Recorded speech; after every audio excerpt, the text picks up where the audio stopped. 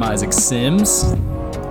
I'm Olivia Clement. And this is Flyover Film Country, a podcast about films and TV set in places oft forgotten by Hollywood. And today we're covering Killers of the Flower Moon. We've been talking about it for like 2 years, and we're finally doing it. It's finally out. Finally happening. Martin Scorsese's new masterpiece, ? Stay tuned. You'll have to listen to the rest of the episode. Well, Olivia, let's start with you. Because you literally got out of the movie 40 minutes ago. I just got home about 40 minutes ago. I saw it last weekend. We're going to describe our experiences watching the movie, talk a little bit about our relationship with Scorsese, and just how this fits into Flyover Country and all the good stuff. Because this is a totemic sort of epic movie in one form or fashion. So, Olivia, your thoughts are freshest. What did you think about Killers of the Flower Moon? Oh, man. That's what I thought about it. Wow. Wow. Yeah. Just, wow. I knew... Okay, let me start with this. So, for those of you who don't know, Killers of the Flower Moon is based on true events that happened here in Oklahoma. I say here, I am the one who's in Oklahoma. Isaac is not, but for me here in Oklahoma. And the history of Oklahoma, it very much reflects the history of the United States. It's painted one way, but actually played out very differently in real life. And so it's just crazy to me that this is not something that is taught in Oklahoma history. Although I went to see this with my dad. He and I were talking about how this should be taught in American history. But anyway, the movie was phenomenal. I think that it's it's terrible in the best ways because of the tragedy that it depicts. So like the movie's not terrible at all. The movie is fantastic, but like it's terrible because of how heart-wrenching it is and how awful these events were. Yep. I think it's a very well acted movie. Lily Gladstone, I think we're probably going to talk about her for forever. Yep. And we could, and we probably will, and I hope we do. But she was so great, and in some ways she feels like an underdog in this movie just because she kind of disappears for a little bit. Yeah. But like she's not as well known as Leo or De Niro, right? Like people who are referring to by one name and you know exactly who they are, right? Yeah.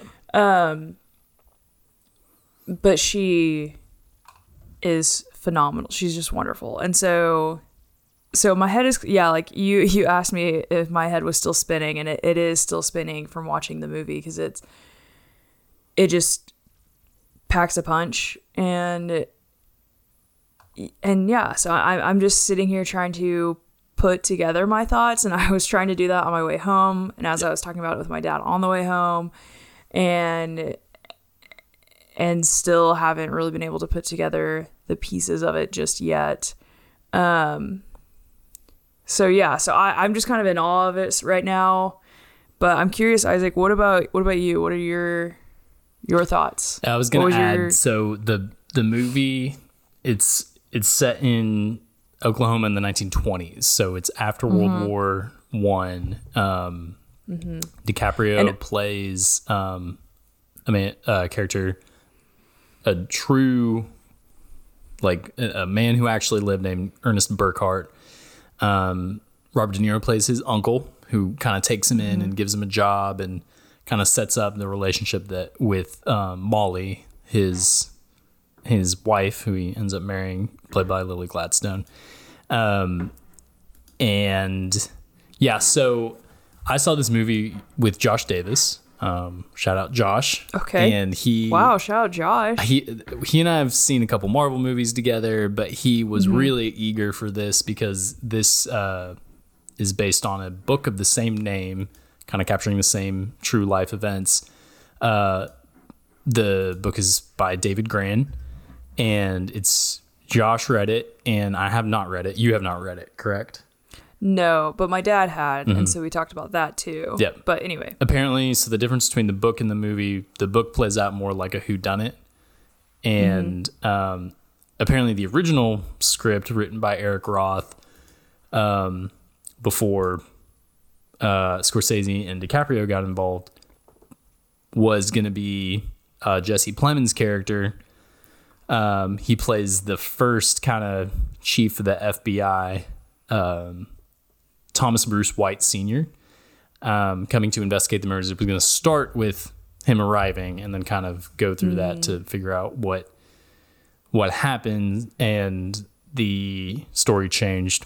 Basically, to start at the beginning with Ernest, played by DiCaprio, arriving in Fairview. I believe it's Fairview. Fairfax. Thank you. Oklahoma, there's a lot of oil. The Osage are, very wealthy, but their wealth is restricted. So this movie starts out kind of stylish, kind of like some of Scorsese's other movies, and quickly becomes very, very harrowing. And while it never stops being sort of completely engrossing, it is it's still sort of punishing and just, not graphic. There are some really graphic and unsettling scenes of one murder in particular is just really heart-wrenching. It is violent, but it's not extremely graphic, especially compared to a lot of Scorsese's other movies. But it is just completely emotionally devastating, because essentially what ends up happening, and spoilers for Killers of the Flower Moon, but this is true story. This is not really spoiling right other sorts of fiction, because this is history. Ernest is not implicated, but kind of strung along because he's kind of an imbecile. He's not super smart. And he's kind of cajoled by his uncle to poison and kill his wife, who ends up surviving. But that betrayal is really the centerpiece of the movie, and you get really invested in their relationship because they love each other at the beginning of their relationship, and then it just spirals into a horrible vat of greed and hatred and simmering under the surface, just driven to the brink of humanity's most evil sort of reasons why they would kill another human being. And that kind of summarizes how I feel about it. Is Scorsese has made really long movies that also have completely different tones. Like Wolf of Wall Street is 3 hours long, and it is edgy, and they talk to the camera and break the fourth wall, and people are yelling, and there's hard cuts, and this is a completely different movie, but equally as watchable. But it's also unlike anything he's ever done. You could compare it to Silence in terms of the heaviness and the deep questions being asked, but it's also completely unique because Scorsese, we'll talk about at the end, kind of includes himself as part of this is part of our history as a country, but also I'm part of the problem as a filmmaker who has in the past glorified violence in his films. And we'll talk about that a little bit too. But I thought this was a masterpiece and just really difficult to wrestle with and emotionally devastating. So. Oh yeah. Yeah, no, it was emotionally devastating. And as you were saying how I was thinking, man, this is really truly like shows how evil people can be. Yep. And then you said evil. I was thinking evil in my mind, and then you said it, and I was like, wow, we were on the same wavelength for that one. But yeah, it really displays the evil nature that we as human beings can have and have the capacity for. I think that often it's really easy for a lot of us to think, oh, well, no, I would never do anything like that. But I think that under the right circumstances, we all probably could, which is really scary to think about. But yeah, it's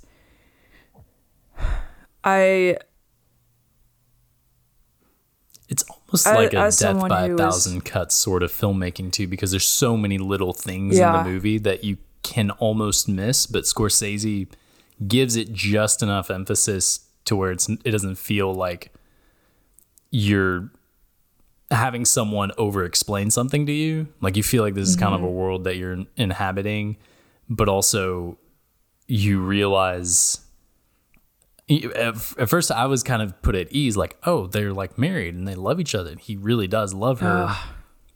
Yeah. But then little things like the relatives who say the things about his kids, and then he's like, no, actually like about to try to get someone to kill his sister-in-law.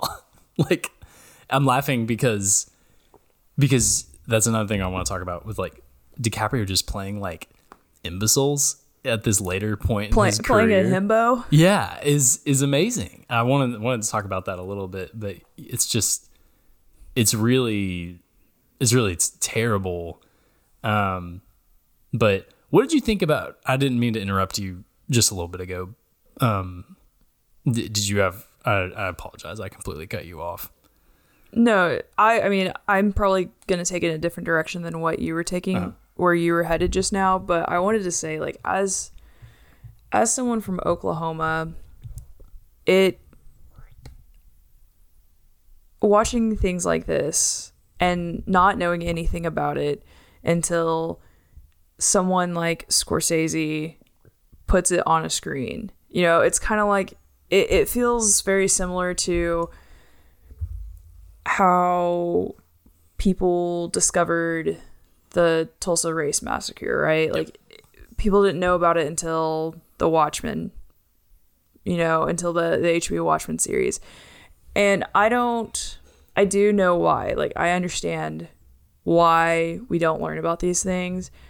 But man, it is infuriating to me that these things are a part of our history, and we don't teach that part of our history because we want to look like we are the good guys. And I don't know, I think like there has to be some level of responsibility, like almost like a personal responsibility for us to own our evilness. Mm-hmm. Not even like mistakes. These are not mistakes. These were purposeful, strategic, planned acts of evil that our country just doesn't own, and it's infuriating to me. And then it just leads to, you know, it leads to things like what we saw in 2020 of just this massive backlash and outrage, and then there's people who are like, I don't understand why this group of people are acting like that. Like, you know, things are okay. And it's like, no, things are not okay. And we cover things up and we pretend that things don't exist or didn't happen. And here we are in 2023, just now on a wide scale. I mean, I realize, when did the book come out? Do you know? The book was released in 2017, and the subtitle is The Osage Murders and the Birth of the FBI. And I believe there were 25 like confirmed murders, but that there were definitely more that were not confirmed or reported. Well, so this book came out in 2017. That was the year we graduated from college. That was not that long ago, right? We're still young, guys. We're still young, but why did it take a book released in 2017 or a movie released in 2023 for this to be something that people hear about? It's sickening. But anyway, I realized I went on a tangent there. I don't apologize for my tangent. No, it's important, and I'm glad that I had the awareness to kick it back to you, because that's an important place to kind of start the conversation. And that's why we think about Watchmen being one of the first things that we covered in depth with Eric back in 2020, right? Mm-hmm. Yeah, 2020. Mm-hmm. And how, David Grann's book was a work of nonfiction, but this is, a piece of entertainment that serves an incredible role in hopefully shedding light on these events, because I knew about the book, but I didn't know that much until I saw the movie. And the movie is fairly accurate in depicting how things happened, and creatively, the decisions that Scorsese makes, and his editor Thelma Shoemaker. Is that her? Do you know that if that's how you say her name? I think I heard someone pronounce it differently recently. Okay. Oh, that's how I would have assumed it was pronounced. Okay. That has been his editor for since most of his Mean career, Streets, I think. Okay. I was gonna say I thought it was his editor for pretty much his entire career. Yeah. The way that I don't know. Let's talk about the beginning of the movie. The movie basically starts with a group of Osage elders and kind of like adults having a spiritual sort of meeting and gathering, and they're kind of like praying to their spirits. And they said one thing that was really interesting to me and stuck with me from the beginning of the movie, saying, "Our children will not know our ways; they will learn the ways of white people." Mm-hmm. And then right after that, it shows a group of young Osage men dancing, and it's in the trailer too, dancing in kind of like the falling oil that they've discovered in a plot of their land. Mm-hmm. And then showing stills of black and white photographs of them wearing very lavish suits, driving nice cars. And you get this sense of, they were compensated. That's really interesting. And even like, it's good they were compensated, because it was like the 1920s, and you would think that somehow that would be taken away from them, because it was, so many things were taken away from black people, as we know now, in urban areas, or their neighborhoods were just completely demolished later on in the 40s because of urban renewal. But then they show a couple of the case files and a couple like reenactments of several of the murders. Mm-hmm. And from that point, and I think that that's about 20 minutes into the movie, that's pretty early. Mm-hmm. That is the tone that's set like for the rest of the movie. Like this is not Wolf of Wall Street. This is not fun. This is not us like having a rollicking good time, but also kind of saying, no, these things are bad. Like this is dour and hard to swallow, and this is the journey that we're on. Like how did you feel? Kind of what were your thoughts during those early moments of the movie, since your head is still kind of in it? Well, yeah, like I was gonna say, we're not gonna be rooting for the bad guy in this one. and at first you kind of feel like you are, but because we're really in DiCaprio and De Niro's boots the whole movie, right? Which I want to talk about that later. Sure, but so bookmark that. But yeah, like I thought it was really interesting because I was like, man, I don't know if I've ever seen old pictures of Native Americans like that in nice suits and dresses with, you know, expensive, beautiful jewelry.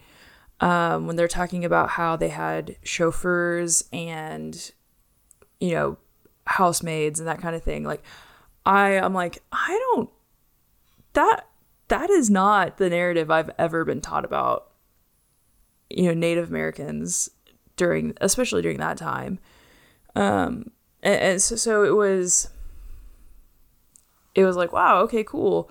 And then, but I was like, okay, cool, but this is all about to blow up, and I know it is, right? Because that's the point of this movie, right? And it like you said, it talks about, or it shows some of the murders that happen, and that is the tone that is set of like, this is not going to be fun.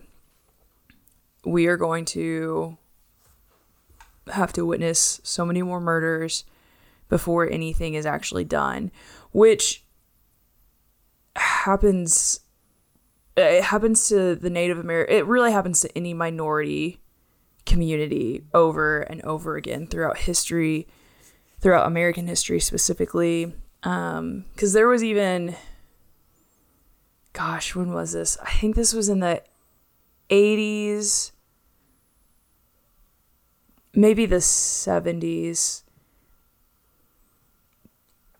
I don't remember how long ago it was. I think I wasn't, I don't think I had been born yet, but like in Oklahoma City, there was a brash of Native American women being murdered.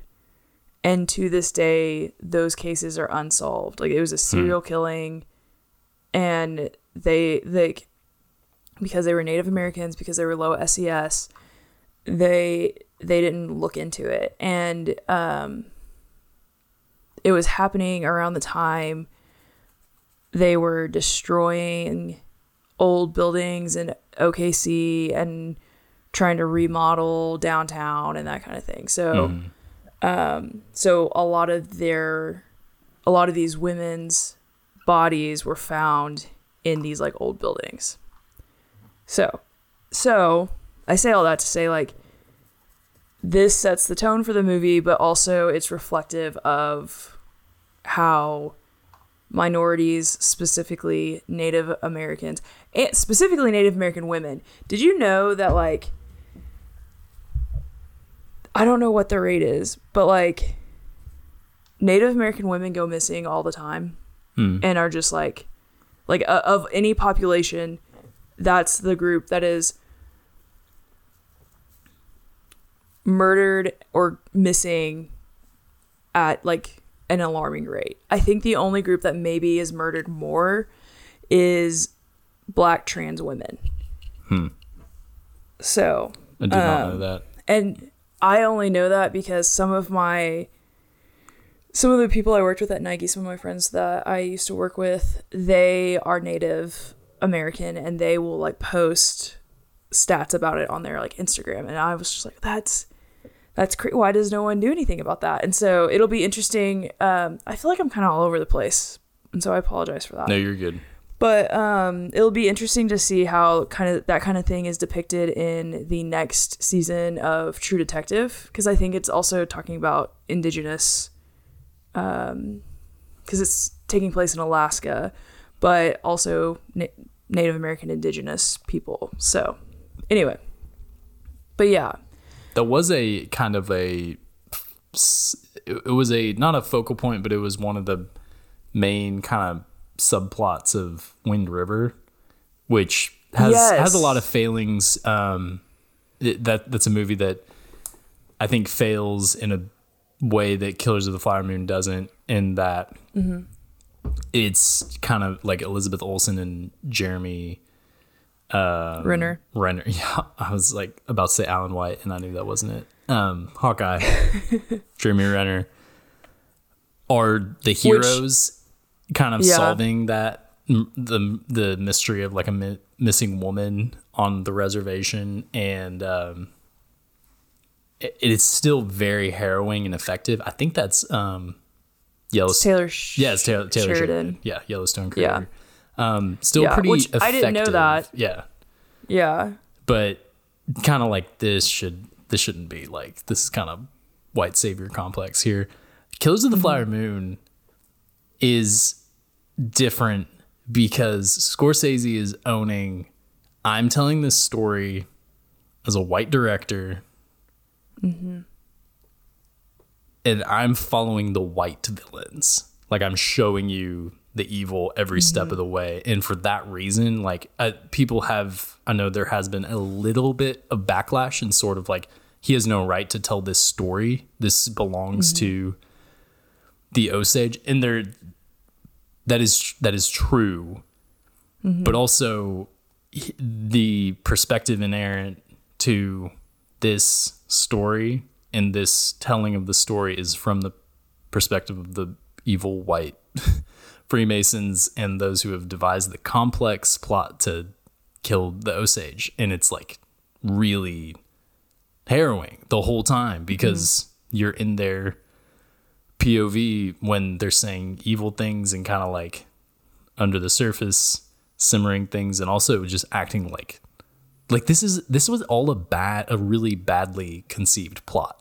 Like, they didn't try to hide much. Yeah. And it kind of becomes very apparent at the end. I kind of wondered, man, did he get off? Did he get away with it? Because this seems like really obvious. It even gets a little humorous whenever they start showing Hale, played by Robert De Niro, trying to like cover up things. The guy that Sturgill Simpson plays just like gets shot and he's driving his car and he just like runs into a tree. It's kind of funny because they're showing you they did not think this through. Like, once like the government came, like right. It was a suspicious amount of people that they had killed, and it was just really terrible, but also not well planned. Well, because I don't remember what character it was, but one of the characters comes up to Hale at one point and is like, a lot of people have died, man. You need to be careful. Well, it's become a meme. I'm almost positive it was the sheriff who told him that too. Yeah, he's like, you're overstepping. Like, after he literally blew up a house. Yeah, and okay, but here's the thing though. In the 20s, you literally could get away with murder. Yep. Like, it was so much easier to kill people then. Absolutely. I'm kind of saying that in a joking manner, but like, genuinely, it was a lot easier to kill people, especially a group of people that quote unquote no one cared about. Right? So like so you could be sloppy with it. You could sure. have a half-baked plan. And I think like Hale thought things through. However, Ernest, played by DiCaprio, like we've said, he was not very bright, even though he tried to act like he was smarter than what he was. He was not super thoughtful, and some of the other players that they roped in to actually do the murders, to commit the murders, were also dumb. And so, I mean, if you're going to include other people into your murder plan, you got to trust them. You got to know that they're going to do what you asked them to do. And if you don't, then you got to take them out. I mean, it's basic Mafia 101, you know? Yeah. Yeah, but yeah, exactly. Like, we could, I'm not going to say I'm just saying, like, I don't know. And also, the FBI is not what it is today. they didn't get involved until 25 plus people had been murdered, and after the Osage Nation paid them $20,000, which is a lot of money by today's standards. Right. So, I mean, hold on. I'm about to look up how much money that was in the 1920s. Yeah. Quite a bit. Yeah. And yeah. So it's funny. Like I'm going to just shout out other people that kind of show up in the movie. Scott Shepherd plays Byron Burkhart, who's Ernest's brother. Lewis can't. I think it's Cancel Me, which is funny. Plays Kelsey Morrison, who is the guy with like the really insane facial structure, who carries out a lot of the murders, or who's one of the main kind of go-betweens, and he's really good. Jason Isbell plays Bill Smith. Yeah. I didn't realize that was Jason Isbell until after the movie. I didn't either. He's really good in this movie. He is. The whole time I was like, man, I know this dude from somewhere. Who is this guy? Yeah. And then I saw his name pop up and I was like, oh, country musician. I already shout out Sturgill Simpson. I just chef's kiss. I love Sturgill Simpson so much. I think he's awesome. I could see him being kind of like a real star later in his career. Cara Jade Myers plays Anna. Like she kind of dominates the screen for a good portion of the movie, and is one of the most heartbreaking deaths in the movie. Jillian Dion plays Minnie. William Bello plays Henry Rowan, and Janae Collins plays Rita. And Tantu Cardinal plays Lizzie Q, who is Molly and Anna's mother. And how about that scene where with the owl? Oh man, that was terrifying. It was so good though. It was really good. So the owl kind of represents, when you see it, you know you're dying. And shortly after Lizzie sees it, she tells Molly that she saw the owl and that means you're going to die. And then she dies, I think, the next day or a couple days later. And the way that they filmed her kind of entering into the next life with her ancestors, and I think her husband is kind of supposed to be one of the characters there greeting her. That was really amazing. It reminded me, do you remember there have been a couple scenes like this in Reservation Dogs? For those of you who don't know, Reservation Dogs is executive produced by Taika Waititi and created by Sterling Harjo, who's been he's kind of a younger producer, director, but he's Native American.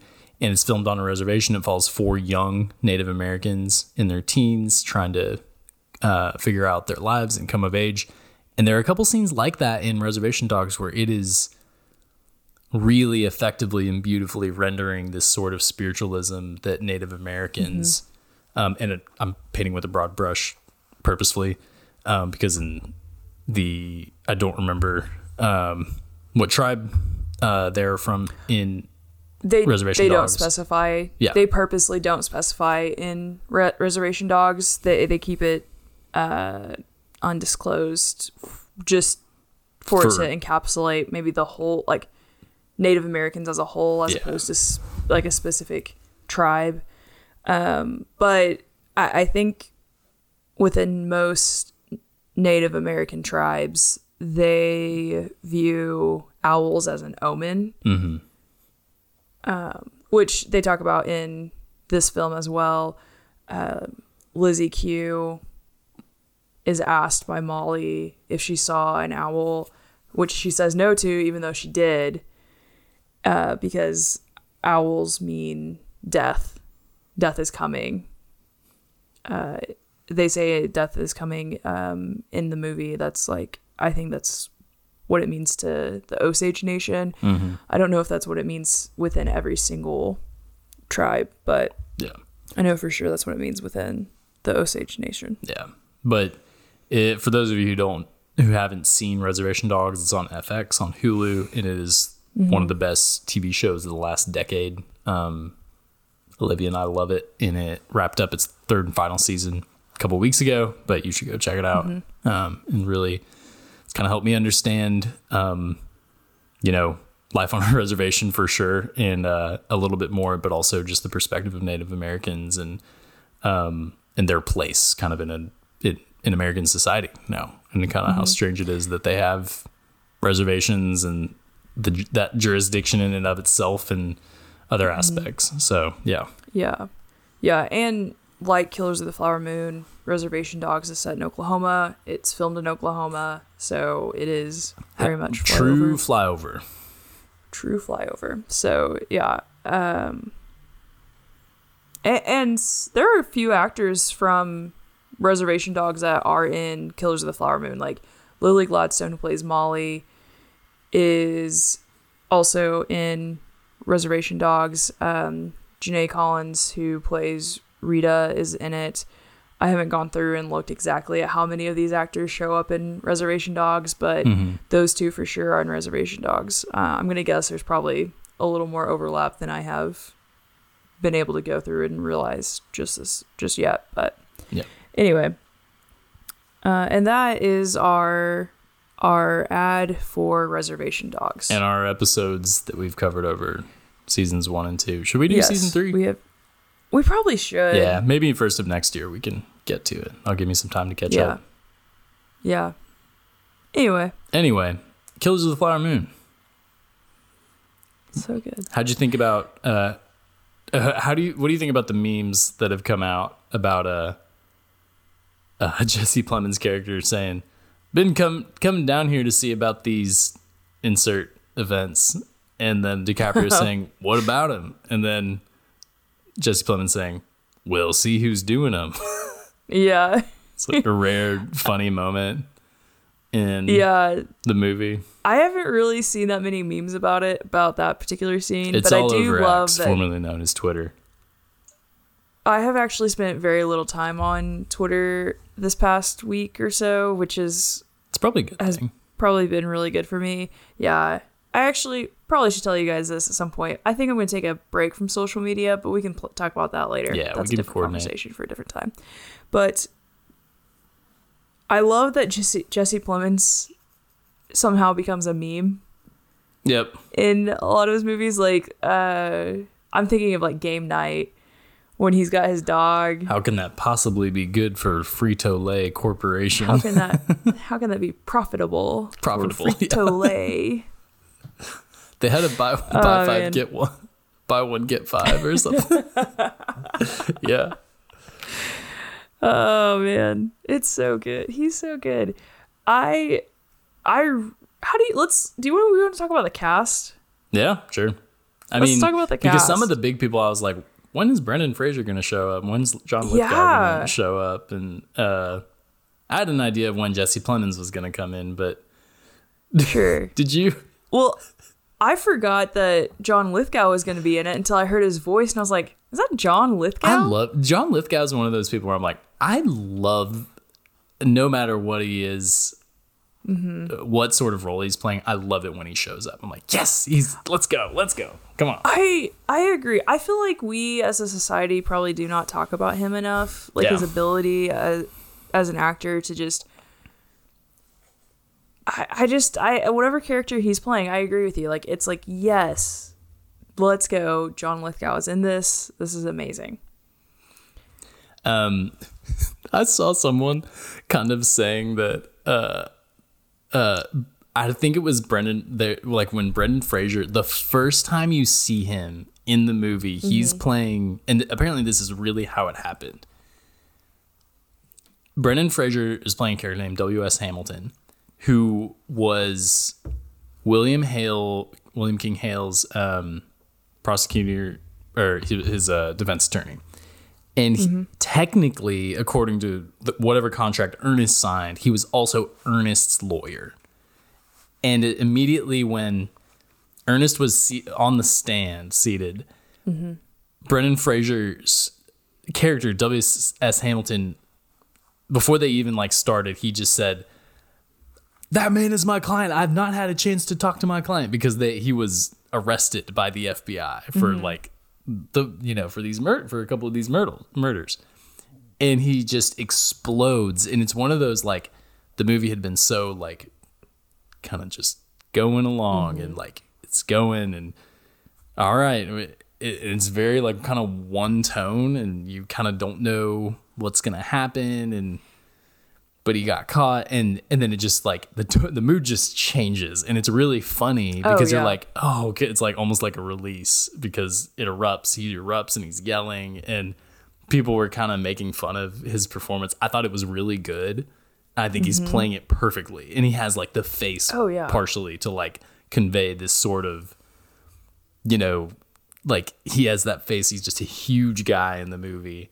He probably has a lot of that weight from The Whale still on and or maybe leading up to The Whale because this movie was filmed in 2019. Can you believe that?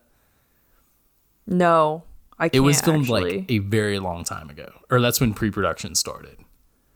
Maybe filmed in 2020 and 21, but it was like crazy in pre-production in 2019, which is insane. But yeah, what did you think about Brendan Fraser? No, I think you're right. Like, that man is my client. That man is my client, and I haven't had the chance to talk to him. He was, I think that explosion, it did take me, like, I kind of jumped in my seat because I wasn't expecting it. Like, it took me aback. But I think it was, like, just what was needed in that moment because things were getting so, like, just the tension was building, and you didn't know when it was going to, like, release. And I think that helped release some of the tension. And, he's only on screen. I bet he's on screen for a total of like 5-6 minutes. He is not in it for very long, but he comes in and just takes over, which is so cool. I love that for Brendan Fraser. I love the renaissance he is having. Me too. The Renaissance, if you will. The Renaissance. Let's just say what it is. It's a Renaissance. It's a Renaissance. Yeah. So, how you feeling about De Niro in this movie? It took me a second to get used to his Southern accent, and once I got used to it, I was kind of sitting there just in awe every time he was delivering some juicy line readings, and I was thinking to myself, is this like his best performance? It's really, really good. It's really good. No, he's really good. It did take me a minute to get used to his accent. Also, I don't love Leonardo DiCaprio, like just kind of like as a person, and I know that's because my mom has never liked him, so I have by proxy just adopted that mentality. I want to know more about this, but finish your thought. Okay, because I was gonna say because I don't think for myself, I guess, but that's not what I meant. No, I know that's not what you meant. I was gonna say that regardless. But anyway, so I haven't seen a whole lot of his movies. And so I don't know if he does this in all of his movies or if I just noticed this because I think this is the first time I've seen one of his movies at the theater, like on a big screen. His eyebrows, they're not like... Wait, DiCaprio or De Niro? DiCaprio. Yeah. He has some funny eyebrows. He does. They're not like Colin Farrell eyebrows, but they're just, I don't know, the way he like will like scrunch his eyebrows or like furrow his eyebrows together, and they're like really sharp. They're very sharp. Sense. Yeah. And it was kind of distracting to me, and I think it was only distracting because I've never noticed it before. Also, he kind of looked like when he like was like frowning a lot in this movie. It felt very pronounced to me. Yeah. Again, I don't know if it's because I've seen like 5 DiCaprio movies, but I don't know if I've ever noticed that in that way before. And so it was just funny to me, like, looking at that on the big screen. All that to say, he gave a wonderful performance. He was so good as the, like, I said himbo earlier, and like himbos are like lovable characters like Ken and Barbie, any of the Kens and Barbie. Yeah. But his character is not necessarily lovable. He's just a dunce who is trying to make some money, and yeah. I don't know if I actually believe he loved Molly or if he loved the idea of Molly. Yeah. Does that make sense? And so, yeah. But I think because of DiCaprio's performance, I left wondering that, and I think a lesser actor would have not left that to be a question, and I like that that's a question that I have. Yeah, and I think that it kind of that's such an important point, and it's important because it's really the crux of the entire movie is like their emotional. You have to believe that they love each other, and that's why it's so devastating there at the end. So like what ends up happening is DiCaprio's arrested. He's like, you've kind of seen him quote unquote break bad because do you, real quick, this kind of ties in, but do you remember the scene in the trailer where he says, can you find the wolves in this picture? And then it shows all of the people in the Freemason group kind of turn toward the camera, and it's just really like bone chilling. Yes. So that scene in the movie, he is like, you can tell he cannot read very well, but he can read. Yeah. And he kind of says that when he in his first conversation with De Niro, he's like, I can read, and you're like, you can't read, and then he's like, oh, he can read, but he like is not very good at it. He's reading like sorry. Go yeah. To interrupt, I'm sorry. He has to have some level of intelligence if he learns Osage. Yes. Right? Because he does, like, later on in the movie. He's speaking it. He learns it well enough to, like, understand it, but also learns how to speak it. Because it's one thing to kind of understand some words here and there, but to be able to speak a whole different language and converse, like, he can't do it quite like his uncle can. But he can do it because he and Molly have some conversations back and forth in Osage, which is really interesting. Yeah. Anyway, I'm sorry to interrupt you. No, you're good. During that. Anyway. What's so crazy about like that scene in the movie is he's reading it and he says, can you find the wolves in this picture? Then he closes the book, puts it down. He goes with his brother and they rob several Osage community members who are very wealthy. They take all of their jewelry, and then he loses all of the stuff that he all of it immediately in a game of poker, and you can tell like this guy's just a moron. Like he's just not like he's not super smart, and so he just makes stupid decisions. They arrest him, but at that point he's like kind of been lured into this way of thinking of like, I can get away with both. I can have my wife, but I can also like kill my sister-in-law. She's kind of annoying. Like you can see where he's at. He's gonna testify. Then his uncle spanks him, and W.S. Henderson, played by Brendan Fraser, convinces him they beat you. Like, no, they beat you. Like, you need to say they beat you. It didn't take any convincing. Yeah. He's just getting freaked out. No, sir, they didn't beat me. They kept me up a long time, but they didn't beat me. And he goes, no, they beat you. And he goes, you're right, they beat me. And it's like, what?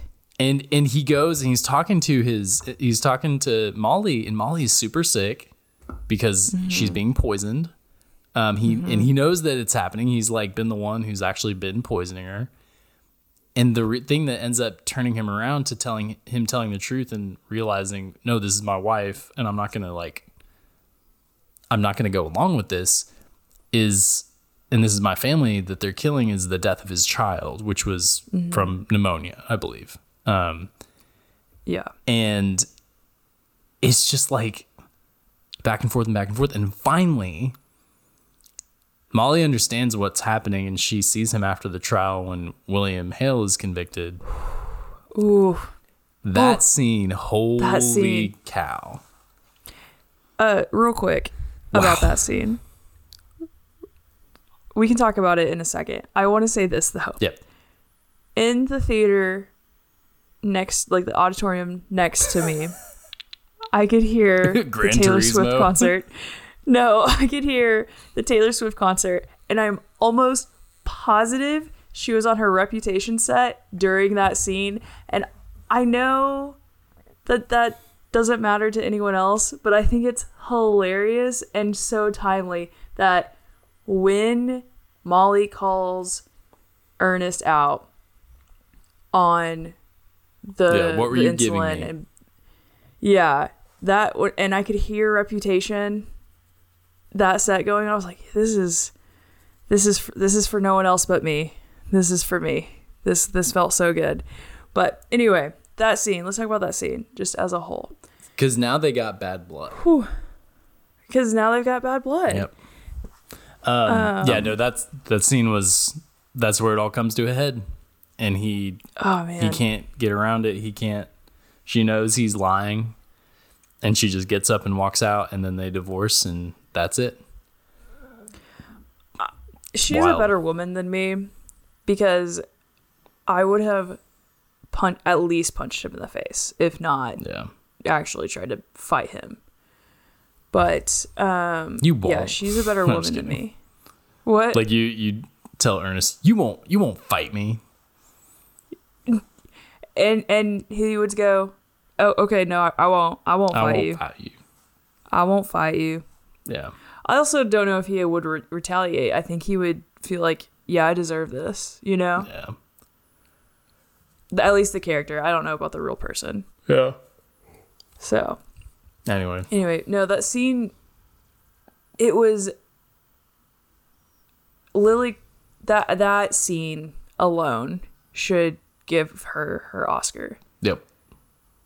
Because she's so poised in that scene, but also she is striking him with a dagger in that scene too. Like there's no, she's not holding back, but she's also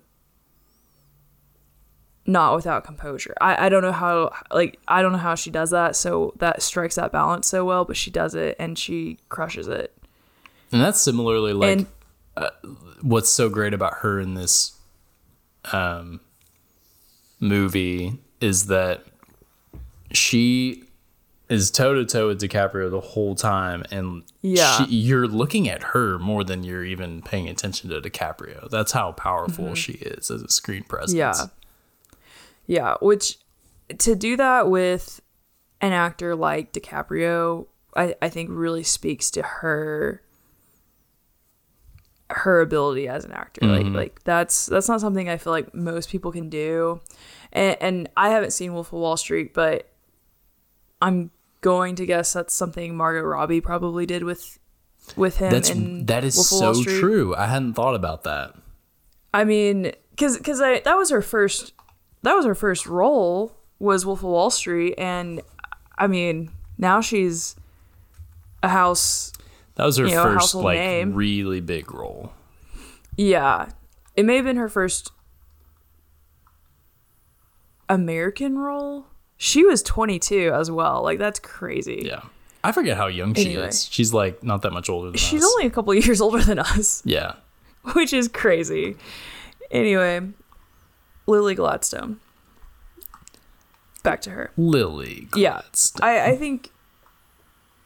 I also think she has, and I say this, I saw where Scorsese said this about her, about how she just has very striking eyes. Mm-hmm. Where you want to like look into her eyes and know what and so she's able to convey so much with just her eyes. And Scorsese was talking about how powerful that is for actors to be able to do, and how few actors can actually do that, and she does that really well. Mm-hmm. And he praises her, and even said that she's one of the best actors he's ever had the chance to work with, which is really saying something because he's worked with a lot of actors. He's Martin Scorsese, yeah. So, I mean, if Scorsese is saying it, I think that speaks so highly to her ability as an actor. Yep. Yeah. How does this compare to other Scorsese movies you've seen? Well, I've only seen Goodfellas and Shutter Island. Nice. So, very different. Yep. Very different. All three of those movies are so different from each other because, I mean, Goodfellas is like probably one of the like classic mobster movies at this point. Is that fair to say? Mm-hmm. Like, yeah, it's like the mobster movie. It's like the mobster movie. And the whole time you're like set to root for Ray Liotta's character, even though he's a terrible person. And Shutter Island is really interesting because it's like kind of spooky without actually being spooky, and you're wondering what's going on the whole time. I guess it's like more of a thriller, so to speak. And then this, even though this is Goodfellas is based on a true story too, that felt way more like fictionalized to me. Yeah. Than this did. And kind of what you were saying earlier about how like Scorsese, bless you. Did you sneeze? Yeah. Okay, bless you. Thank you. You're welcome. Kind of what you were saying earlier about how Scorsese at the end, which I would like for us to talk about that scene at the very end too. Oh yeah, yeah. Of how he is acknowledging that he's been part of the problem. Like Goodfellas is super cool, and it makes you think, oh, maybe being a mobster wouldn't be terrible, even though it is. Like, there's no way that's a good life for anyone. But there are parts of it that look really cool and awesome or whatever, but it's like actually a terrible life. But like Wolf of Wall Street does the same thing, right? Like I've seen where it apparently is supposed to be satirical, but from what I've heard from other people, it's like, I don't know, it makes it look like that guy is really cool and really awesome, and even though he was a terrible person, he had such this lavish lifestyle or whatever, right? And so this felt like, it just felt so different from those two movies, because this is not necessarily glorifying what these characters were doing. I say not necessarily. It definitely was not glorifying what those characters were doing. It was, I think, stating more facts about these things as opposed to like making any of this look fun or cool or right, and you know what I mean. Yeah, absolutely. And I think I'm not a completist. I plan to finish out his filmography next year, but from what I have seen of his films, there is a certain sort of like style and like momentum in his movies.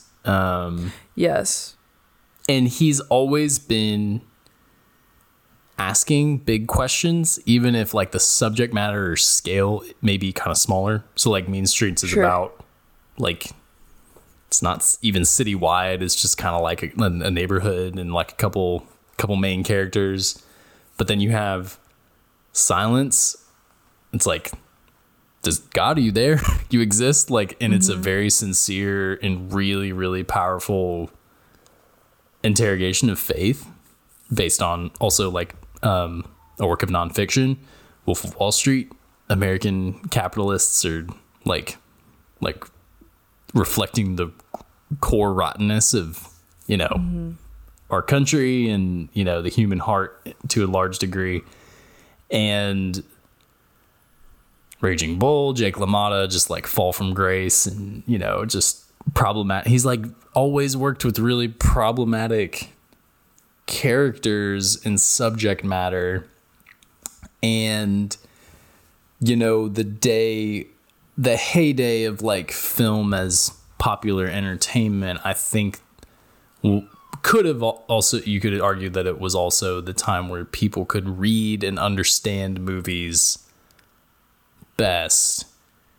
And now we're in a place where, you know, you're getting people misunderstanding Oppenheimer, like thinking that it's like pro-war propaganda when it's like it's not. And you're gonna get people like that here too, except swinging a little bit far on the harder side, you know, being overly critical of a work like this that is equally condemning of such heinous acts. You know what I mean?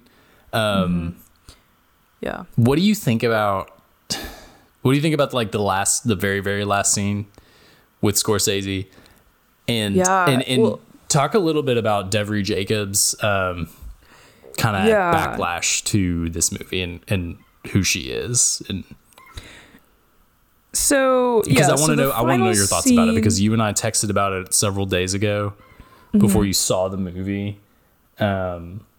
Devery Jacobs is one of the main characters and actors in Reservation Dogs, Native American, and had a very strong negative response to Killers of the Flower Moon. Yeah.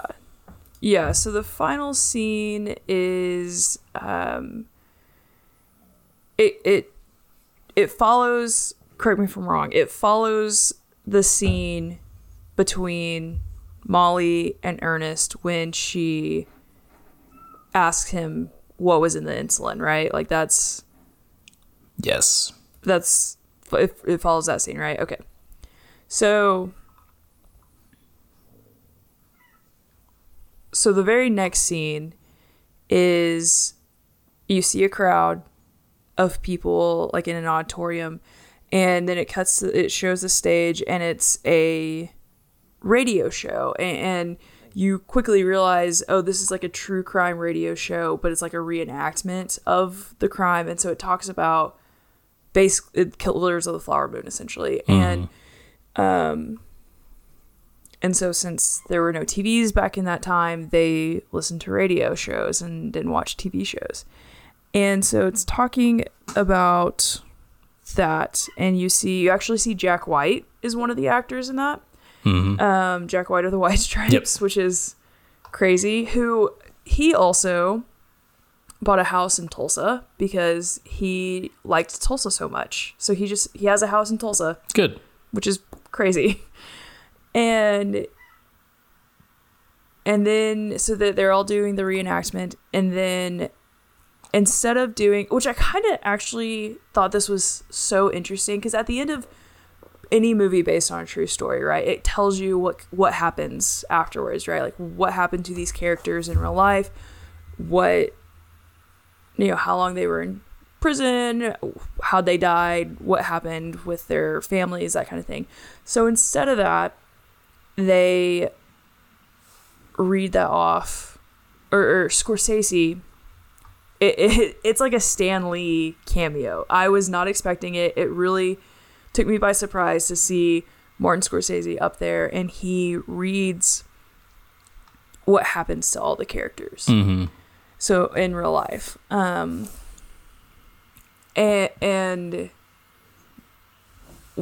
I didn't cry at all throughout the movie until he read Molly's obituary. Yep.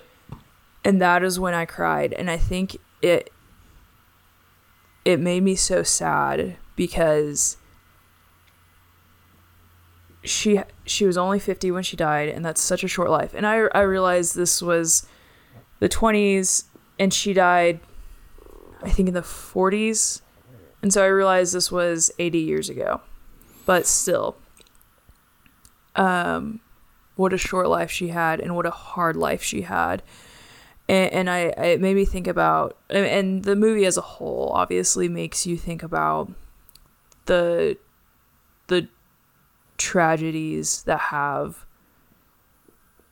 been done to and against the Native American community and it is just, it's heart-wrenching, honestly. And I don't want to harp on that because we've already talked about that, and I already went on my rant about that. So that's the final scene. Mm-hmm. And then it cuts to a drum circle, and you see people like hitting the drum. And I thought it was going to be set in that time, but it pans out, and you see Native Americans around, and they're wearing jeans. It's a modern shot. And so my guess is, because this was filmed in Oklahoma, these were actual Oklahoman Native American individuals there who were probably extras on the film. So anyway, did you know some that were, or did you know some that know some that were? It was know some who know some. So there was so just because I work at the university in which I attended grad school, I have helped out with like doing interviews for the graduate program, and one of the people I was doing interviews with, or like helping to do the interviews with, she was a student at the time, so she was in grad school at the time, and this was about 2 years ago, I think. Mm-hmm. She said that her boyfriend, who I think she's now married to, was an extra. I don't remember what she said that her boyfriend was doing, but he was an extra in the film. And so it was just really cool. And I remember seeing people who had relatives that are Native American that were on set and got to like be extras for it. And so it was cool to see that I was only just a couple degrees removed from that, from this film. So anyway, going back to Devery Jacobs. So Devery Jacobs, like Isaac said, was in Reservation Dogs as one of the four main kids. She plays Alora, and she's actually our age, which I think is so weird to me because she plays like a 16-year-old in the show. Yeah. But she doesn't look our age. Like she looks a lot younger, which makes sense. So she posted on her Instagram story, "I have thoughts, I have strong feelings. This film was painful, grueling, unrelenting, and unnecessary graphic." And you and I talked about this earlier of how we felt like this wasn't as graphic as it could have been, and or definitely even not graphic yeah, I don't agree that it's unnecessarily graphic. Sure. And it's definitely not graphic for Scorsese standards. Mm-hmm. Is that fair? Yeah, I believe However, she goes on to say, and there's some strong language, and I'm not going to repeat the language, so I will go from there. But she says, "Being Indigenous, watching this film was literal effing hellfire. Imagine the worst atrocities committed against your ancestors and then having to sit through a movie explicitly filled with them with the only respect being 30-minute long scenes of the murderous white guys talking about and planning the killings. It must be noted," she goes on to talk about how Lily Gladstone carried Molly with tremendous grace, which I think I agree she very much did. "If it weren't Lily playing her, I don't know that this portrayal would have been as three-dimensional or human. Lily and all the other incredible Indigenous actors were the only redeeming factors of this film. Give Lily her GD Academy Award." And she goes on to talk about how proportionally each of the Osage characters felt painfully underwritten, while the white men were given way more courtesy and depth, which I understand where she's saying, like, coming from with that argument. She felt like she says, "I understand that the goal of this violence is to add brutal shock value that forces people to understand the real horrors that happen to this community, but I don't feel like these very real people were shown honor or dignity in the horrific portrayal of their deaths. Contrarily, I believe that showing more murder to Native women on screen, it normalizes the violence committed against us and further dehumanizes our people. And to top it off, to see that the way that film nerds are celebrating and eating this shit up makes my stomach hurt. And she talks a lot about how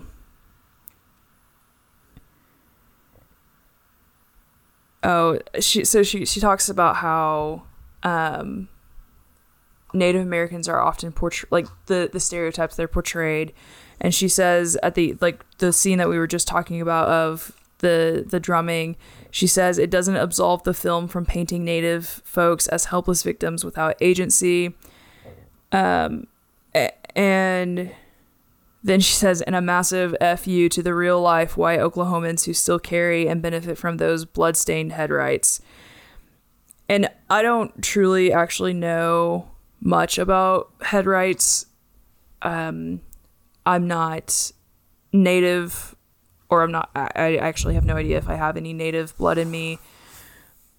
And so but I'm definitely not Native enough to know anything about like having that kind of stuff. But there are a lot of people I know who are very white, and I realize like what I'm about to say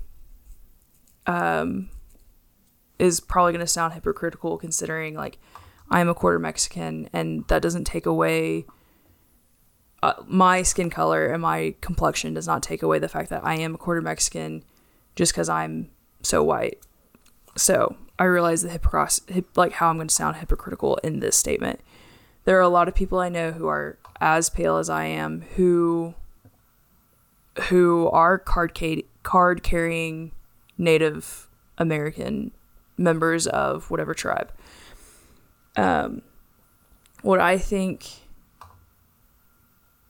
So with that being said, I also am not going around being like, yes, I'm so Mexican, because I don't practice anything really, so to speak, of like the culture of Mexican people, right? Mm-hmm. And often I'll see people be like, oh yeah, well I'm Native, and it's like, you don't participate in your tribe, you don't participate in any sort of like cultural practices or religious practices of your tribe. You know really so little about your tribe. And I'm not, and maybe I shouldn't sit there and be like, that doesn't make you Native, which is not what I'm necessarily going with. But what I'm saying with all this is like, I do think that I understand the backlash that Devery Jacobs has. And I know she's not alone in that. I think it's really hard for someone of a different cultural background to write and direct and create characters with a different background. And so because of that, there's this backlash, right? And I think that Scorsese did a good job of making sure of incorporating so many elements of the Osage Nation, right? Like, he wanted to get people who actually are native Osage speakers, who were able to teach the actors how to speak the language. And I think he tried really hard to pay attention to those cultural elements that maybe a lesser director wouldn't have cared about or tried to pay as much attention to. And so I don't want to like discredit Scorsese with that. I mean, you said earlier how this movie is focused on, or we're kind of in the boots of De Niro and DiCaprio throughout most of the movie. And so I do wonder how different the telling of this story would be or the retelling of the story would be if a Native American director was at the helm, or if it was written by a Native American writer, you know? Yeah. And so everyone is entitled to their opinion. And so I'm not sitting here being like, argumentative with her or anything. Sure. Also, this is, no one's going to hear this, but like 20 people. So, you know, so I say all that to say, like, I understand where she's coming from with all of this. And I see her point. Like, I totally see her point of like, it often feels like on a mainstream, big budget film or show, minorities, the stories of minorities are only played out in the horrific atrocities that have occurred to them, like that have been done to them. You know, think about how often movies about slavery are like the big hit at the Academy Awards, right? And how we've kind of like peaked with that. I feel like 12 Years a Slave was one of the more recent like holistic movies about that subject matter, but then like If Beale Street Could Talk kind of got a little bit of a bump, and Regina King won for that. And you know, this may be this sort of like appropriate reckoning, you know, in popular culture, just in terms of our country. Really, you know, there really hasn't been like a popular culture grappling and reckoning with what's happened with Native Americans, and starting with the Trail of Tears and Columbus and then the Trail of Tears, just in terms of like the scant things that I was taught, you know, in history. Right. Yeah.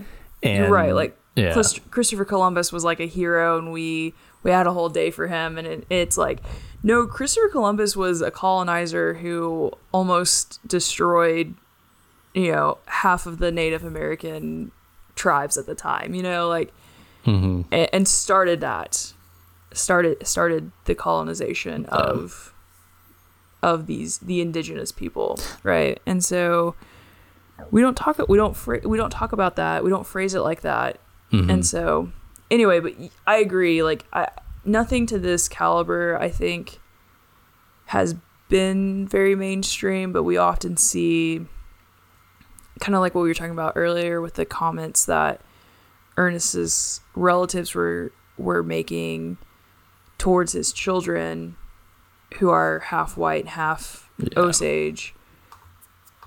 We see stuff like that all the time, and the stereotypical, you know, I think about like cowboy or like Western movies and how Native Americans are portrayed in those movies. So it's, I don't know. Yeah. I mean, I think it's important to just kind of think, and thank you for summarizing everything from what Devery Jacobs said. And it's not our place to, you know, talk about what's right or wrong. Just in terms of the depiction of the movie, we've kind of said our opinion of, you know, what we think, and that's good enough for now. Well, and I think, sorry, go ahead. You finish your thought. Just that, you know, my only thought that I'll add to that is there have been a lot of like 12 years, like movies in line with 12 Years a Slave in order to like really show what it was like. Not exactly what it was like, but really what it was like. And this is in a similar vein in terms of you reckon with history so that you can heal. You know, like whether it's a people group or like a specific event in a community or whatever it is. This is similar in that regard, but there was such sensitivity and care and like a specific, if at the very least, personal sort of ownership that Scorsese took by appearing at the end, reading the obituary, and, you know, like this man cares. And that's not to negate any of, like, I believe that there was either a producer or a translator or consultant on the film who on the red carpet kind of had some pretty strong thoughts, not against the movie, but just about, like, this is kind of a difficult thing. Like, I have mixed feelings about the movie because I really apologize. I wish I had his name so that we could cite him, but I'm paraphrasing just that a native director would have handled this movie differently and told it from a different perspective. But that the movie is unique in that it is really like showing the evil from Burkhart and King. So it's definitely not a one you're gonna throw on every once in a while, and it's not as stylish. It's not a casual watch. Yeah, it's not stylish like Oppenheimer, but it is necessary American viewing and an epic in a way. So yeah, right. Well, and I think too, like, with movies like this and with like 12 Years a Slave, this is something that to those, specifically like Black people and Native Americans, to those groups of people, which we do not, belong to or even want to like speak to that experience because we can't, like, you and I just can't do that. I think to those groups of people, though, what happens is they are taught this history, from older generations. Whereas for white people, we're not taught that stuff because white people have been in control and have been dominant forever. And so we're taught kind of a whitewashed version of history, and it's not until stories like this are released and put on a main stage or a big stage that we actually hear about these things. And yes, it is on us to educate ourselves. Like, I don't think that my Black friends or my Native American friends or my Vietnamese friends or, insert minority here, I don't think my friends are responsible for educating me on any sort of like historical event that has happened to their group, their people group, It is on me and my own responsibility as a person in the world who exists in a world with a lot of tension and a lot of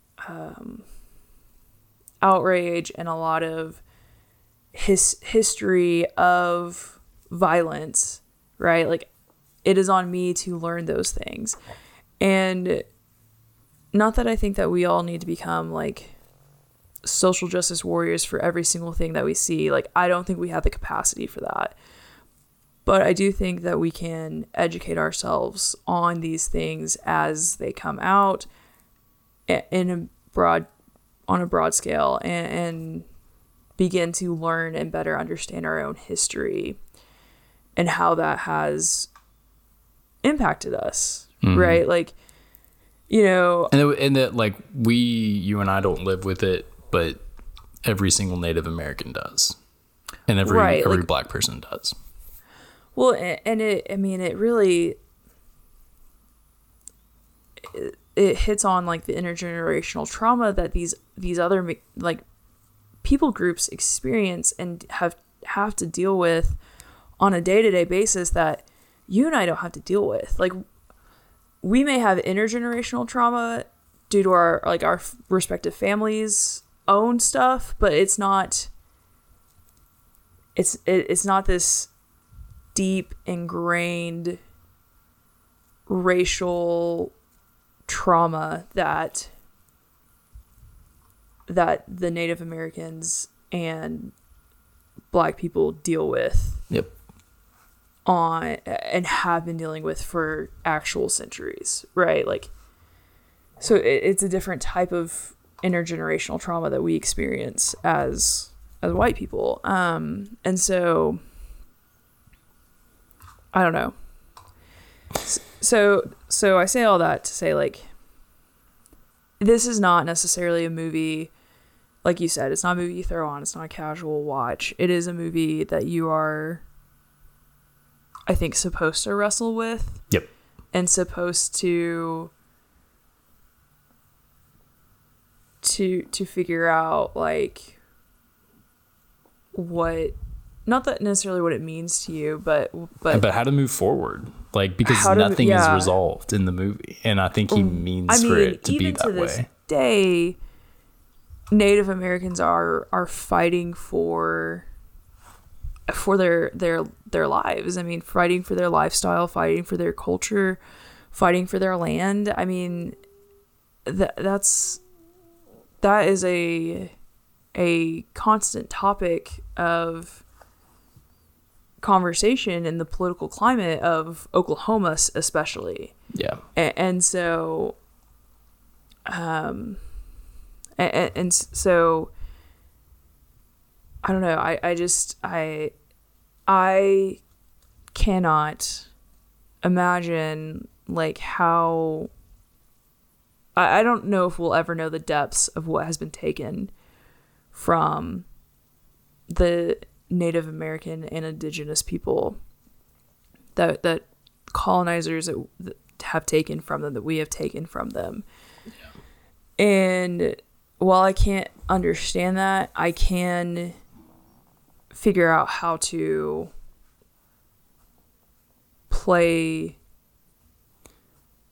not play a role, but how to better educate myself and be an advocate for them, right? Yeah. Because I think, go ahead. I don't know where I was going. I was just gonna kind of start to enter into final thoughts about the movie. Yeah, and, let's do that. I was gonna read you Ayo Edebiri. We love her. Bottoms and the Bear is also a prominent Letterboxd member. Has a great little review of this movie, and I think it's a great way to end this podcast too. In a movie that contains so much greed and monstrosity, I left with so many thoughts and feelings on endurance, compassion, care, and love. We're all so lucky to be alive at the same time as Martin Scorsese. I can't even do a joke for this, LOL. I'm too moved, which was funny. Funny way to end it. But that is how I feel. I think that the Native Americans who will react strongly to this movie, like Devery Jacobs and the other unspecified individual who had a role to play with this movie that I can't remember, and my apologies for that. It is very important to listen. It's very important to know and to listen to other perspectives, and just kind of understand that this is a portrayal of a really terrible true history, and a really terrible true story of betrayal. And it's really important, and that's why we're talking about it. It's important history. It's important as far as American cinema goes, and it's an amazing entry from Martin Scorsese. I wanted to shout out Robbie Robertson. We didn't talk about his music, but his music is really, really good and really kind of droll and just plotting, but not boring, but very, like, ominous throughout the entire movie. It's really good. He passed away 2 months before the movie was released. He was one of Martin Scorsese's best friends. And Rodrigo Prieto also shot Barbie. He's the cinematographer on this movie. He shot, I think, 4 or 5 of the last Scorsese picks, and this movie looks really, really good. So what a year he's having. Yeah, seriously. Him and Hoyte van Hoytema, like, they're gonna be like the 2 new deacons. Yeah, so and the costumes are really good in this movie. Art direction, Michael Diner, Jordan Crockett, and several others. Set decoration, Adam Willis, and Jacqueline West's costume design, Cheryl Beasley, Blackwell, and Gina have a Harry.